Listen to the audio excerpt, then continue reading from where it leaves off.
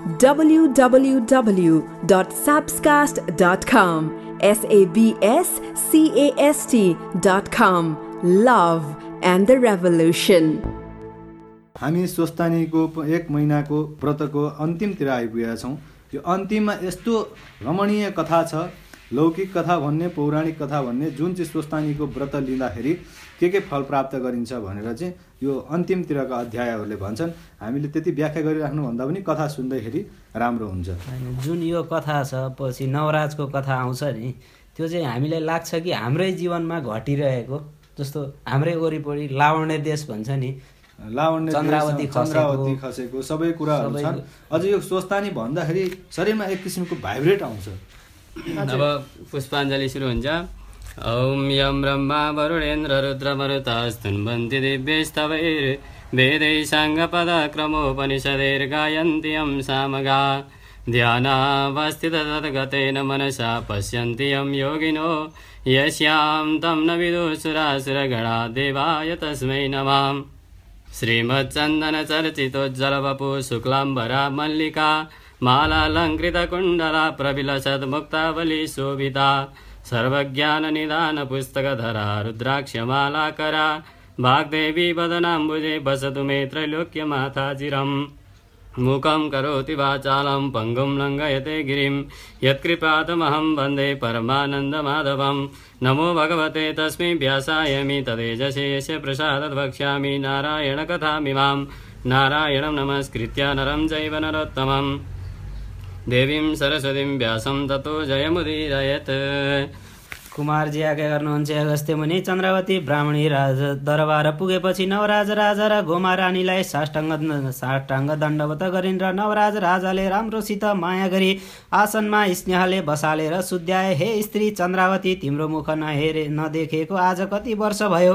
तिमीलाई लिन डोलेहरू पठाएको थिएँ, तिनीहरू आजसम्म फिरेनन्। तिमीले पनि किन विलम्ब गर्यौ? म महाराज भएको चाल पाइनौ र हो कि मैले त राज्यको सुख भोगले बिर्सी राखेको थिएँ। फेरि शाली नदीको तीरमा आएर किन एक्लै बसे कि मलाई त लावण्य देशका लोकले भनेर पो थाहा पाएँ।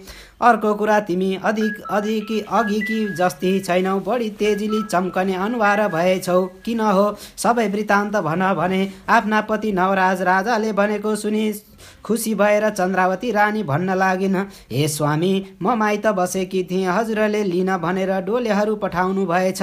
राजा भएको खबर तिनको मुखदेखि सुनेर हजुरसित कहिले भेट होला, कहिले दर्शन पाएर आनन्द मनाउला भन्ने इच्छाले हतपताई आएकी थिएँ। त्यो दिन माघ शुक्ल पूर्णिमाको दिन रहेछ। वनमा स्वर्गका अप्सराहरू आएर श्री स्वस्थानी परमेश्वरीको व्रत पूजा गर्न लागेको देखि डोलेहरूले डोली अड्याएर हामीलाई भोक लाग्यो, वनमा केही पाए खाइ आउनेछौ, तपाईँ एकछिन यहीँ बस्नुहोस् भनेर डोली अडाई मलाई वनमा एक्लै छाडी अप्सराहरूले व्रत गरेको ठाउँमा गएर ती अप्सराहरूका संसर्गमा व्रत गरेर प्रसाद लिई म भए ठाउँ आई प्रसाद दिए। त्यस बेला मलाई अहङ्कारले छोपी डोलीबाट ओर्लेर डोलेहरूका हातबाट प्रसाद खोसी थुथु गरी थुकी घोडाले कुल्चेर मिल्काई श्री स्वस्थानी परमेश्वरीलाई अनेक तरहको निन्दा पनि गरे, साथै डोलेहरूलाई नराम्रोसित खै गरे। अनि डोलेहरूले मदेखि डराई केही भन्न नसकी आँखाबाट बलिन्द्र आँसु खसाली डोली बोकेर केही प्रत्युत्तर नदी हिँडे। शाली नदीमा आएर नदी तर्न लाग्दा अकस्मात चदुवा टाँगे जस्तो मेघ उठी हुरी चली ठुलो पानी पर्यो। हावाले गर्दा म डोलीबाट खसेर शाली नदीका माझमा परे। डोलेहरूलाई के कसो भयो, कहाँ गए त्यो मैले केही थाहा पाइन। उहाँ पछि नदीका जलदेखि झिकेर कसले कुन पाखामा फालिदिएछ त्यो पनि थाहा पाइन। मलाई क्षणमा मूर्छा हुने त फेरि छिनमै चेष्टा हुने भइरह्यो। म यस्ती हुँ भन्ने कुराको ज्ञान पनि भएन र हलचल गर्न नसकी जहाँको तै नदीकै तीरमा परिरहे।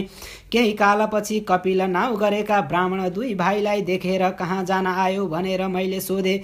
ती दुई ब्राह्मणले राजाका ब्राह्मण भोजनमा जान लागेको भन्दा उसो भए मलाई पनि केही मागेर ल्याइदिनु भनेर पठाए। ब्राह्मणहरू गए। ब्राह्मण भोजन गरिसकेर म छेउ आएर हे पापिनी, तेरा निमित्त हामीलाई लाज मर्नु भयो, किनभने तेरो नाउँ लिने बित्तिकै राजाको खानेकुरा राखेको भण्डार सुक्यो, केही दिने जस्तो वस्तु देखिएन। राजमातालाई खान भनी पकाइराखेको भात मात्र रहेछ, त्यही दिएर ल्याइदिएको छ भनेर टपरीमा ल्याएको भात दिए। साह्रै भोक लागेको हुनाले मुखै नधोई भात खान तम्सिए। त्यो देखेर ब्राह्मणहरूले हे पापिनी, यस्तो दुःखको अवस्थामा पर्दा तँलाई धर्मको चेष्टा रहेनछ। तेरो अवस्था देखि हामीलाई अति करुणा भयो। मुख धोएर खा, श्री स्वस्थानी परमेश्वरीको व्रत गर, सम्पूर्ण पाप नाश हुनेछ भने ब्राह्मणहरू गए। तब म मुख धुन भनी साली नदीमा गएँ। म गएको देखेर साली नदीको जल सुक्दै घट्दै गयो। जल फेला पार्न सकिन। हार मानेर माथि आई मुख नधोई खान लाग्दा भात खरानी भयो। त्यही खरानी पनि खाउँ भनेर आँट्दा भुमरी बतास रुमाल लिएर आई उडाएर लग्यो। तब अनेक तरले रोइ कराई शीत पाप भोक प्यास इत्यादि महादुःख सहेर रहे। यस्ता तरले रहँदा पौष शुक्ल पूर्णिमाको दिन आयो र श्री स्वस्थानी परमेश्वरीको व्रत आरम्भ गर्न स्वर्गबाट अप्सराहरू साली नदीमा स्नान गर्न आएको मैले देखेँ। 4 हात पाहु टेकेर तिमीहरू को हौ, केही खाने कुरा भए मलाई देऊ भने मागे, के पापले म यस्ती भएँ भने। तब अप्सराहरूले हामी इन्द्रका अप्सरा हौँ, श्री स्वस्थानी परमेश्वरीको व्रत आरम्भ गर्न साली नदीमा स्नान गर्न आएका हौँ। पापिनी, तेरो अवस्था देखेर हामीलाई अति करुणा भयो। सुन त पनि श्री स्वस्थानी परमेश्वरीको व्रत गर, त्यस व्रतका प्रभावले सम्पूर्ण पाप नाश होला, दुःखका समुद्रदेखि पार होलिस भने। म यस्ता अवस्थामा परे कि पापिनीले त्यो व्रत कसरी गरौँ, सामग्री कहाँ पाऊँ, के चाहिन्छ भनेर। अनि अप्सराहरूले सम्पूर्ण व्रत विधि बताएर आफूहरू स्वर्ग गए। मैले पनि पौष शुक्ल पूर्णिमाको दिनदेखि स्नान गरी एक भक्त रही नित्य मध्याह्न कालमा श्री महादेवको पूजा गरिरहेँ। महिना दिन पुग्यो र माघ शुक्ल पूर्णिमाको दिन फेरि श्री स्वस्थानी परमेश्वरीको व्रत पूजा गर्न अप्सराहरू त्यहीँ आए। हे स्वामी, श्री स्वस्थानी परमेश्वरीको व्रतका प्रभावले मेरो कुष्ठरोग पनि निको भयो, हात गोडा पनि अघिकै जस्ता भए। अनि अप्सराहरू छेउ गएर तिमीहरूको उपदेशले पौष शुक्ल पूर्णिमाका दिनदेखि व्रत प्रारम्भ गरेको छु। महिना दिन भयो, श्री स्वस्थानी परमेश्वरीको पूजाको सामग्री केही छैन। अब कसो गरौँ भने यो कुरा सुनिसकेपछि नदीबाट बालुवा ल्याएर सामग्री तुल्या भने। मैले पनि साली नदीको बालुवाले सबै सामग्री तुल्याए। अनि त्यही सामग्री जे चिताए बनाए थिए त्यो सबै सिद्ध उहीको उही भयो। यो कुरा अप्सराहरूलाई भने। सामग्री सिद्ध भएको देखि अप्सराहरूले खुसी भएर भने, हे सुन्दरी, तलाई हामी पापिनी भनेर भन्दथ्यौँ, आजदेखि तिम्रो नाउँ पुण्यवती भयो भनेर सोही सामग्रीले अप्सराहरूको संसर्गमा मैले पनि व्रत पूर्ण गरे। व्रत पूजा सकियो र अप्सराहरू स्वर्ग गए। श्री स्वस्थानी परमेश्वरीको प्रसाद 8 अक्षता, रोटी, फलफुल, सुपारी सगुन समेत दिन। त्यस बेला हजुर होइ बक्सन्न थियो। मेरा स्वामीसित चाँडो भेट होस् भनेर साली नदीमा लगेर बगाएँ। 100 रोटी आफूले प्रसाद गरी राति श्री स्वस्थानी परमेश्वरीलाई मनले सम्झेर जागा भइरहे। उज्यालो भएपछि साली नदीमा स्नान गरी माइत जान तरखर गर्दा लोकहरूले लिन भनेर आए। हे स्वामी, श्री स्वस्थानी परमेश्वरीलाई निन्दा गरेको पापले त्यस्तो अवस्था परे कि मलाई उनै ईश्वरीका कृपाले र कपिल ब्राह्मण र अप्सराहरूका उपदेशले हजुरको दर्शन पाएँ। श्री स्वस्थानी परमेश्वरी भन्दा ठुलो देवता अर्को कोही रहेनछ। सम्पूर्ण व्रतको व्रत, धर्मको पनि धर्म, कालकी पनि काल, देवताकी पनि देवता, यस्ती ईश्वरीलाई कोटि कोटि नमस्कार भनेर चन्द्रावती रानीले बारम्बार नमस्कार गर्दा भइन्। इति श्री स्कन्द पुराण केदारखण्डे माघमात्मे कुमार अगस्त्ये संवादे श्री स्वस्थानी परमेश्वर्यां व्रत कथायां चन्द्रावती स्वव्रत कथनम नाम 63 अध्याय। अब फेरि पुष्प लिएर ध्यान गर्नु होला सबैजनाले।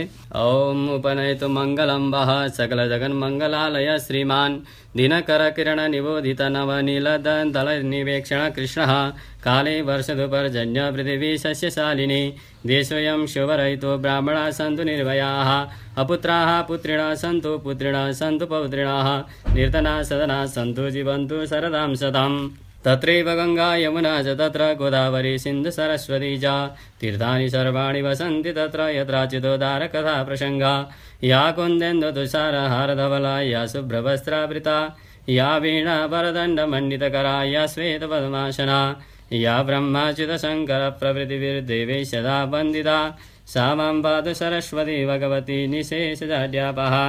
कायेन वाचा मनसेन्द्रियर्वा बुद्ध्यात्मना वा प्रकृते स्वभावात् करोमि यद्यत् सकलं परस्मै नारायणायेति समर्पये तत्। सबैजनाले पुष्प स्वस्तानी मातामा चढाइदिनु होला। प्रेमपूर्वक भन्नु स्वस्तानी माताको जय, गणेशजी महाराजको जय, पशुपतिनाथ भगवानको जय, गुहेश्वरी माताको जय, पार्थिवरा भगवतीको जय, बुढानीलकण्ठ भगवानको जय, साम्बत सदा शिवदेवको जय। ओम हर हर हर Mahadev Shambho.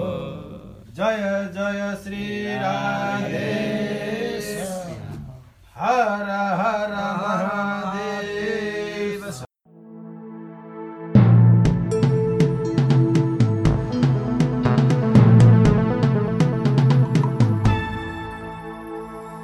www.sabscast.com sabscast.com. Love and the Revolution.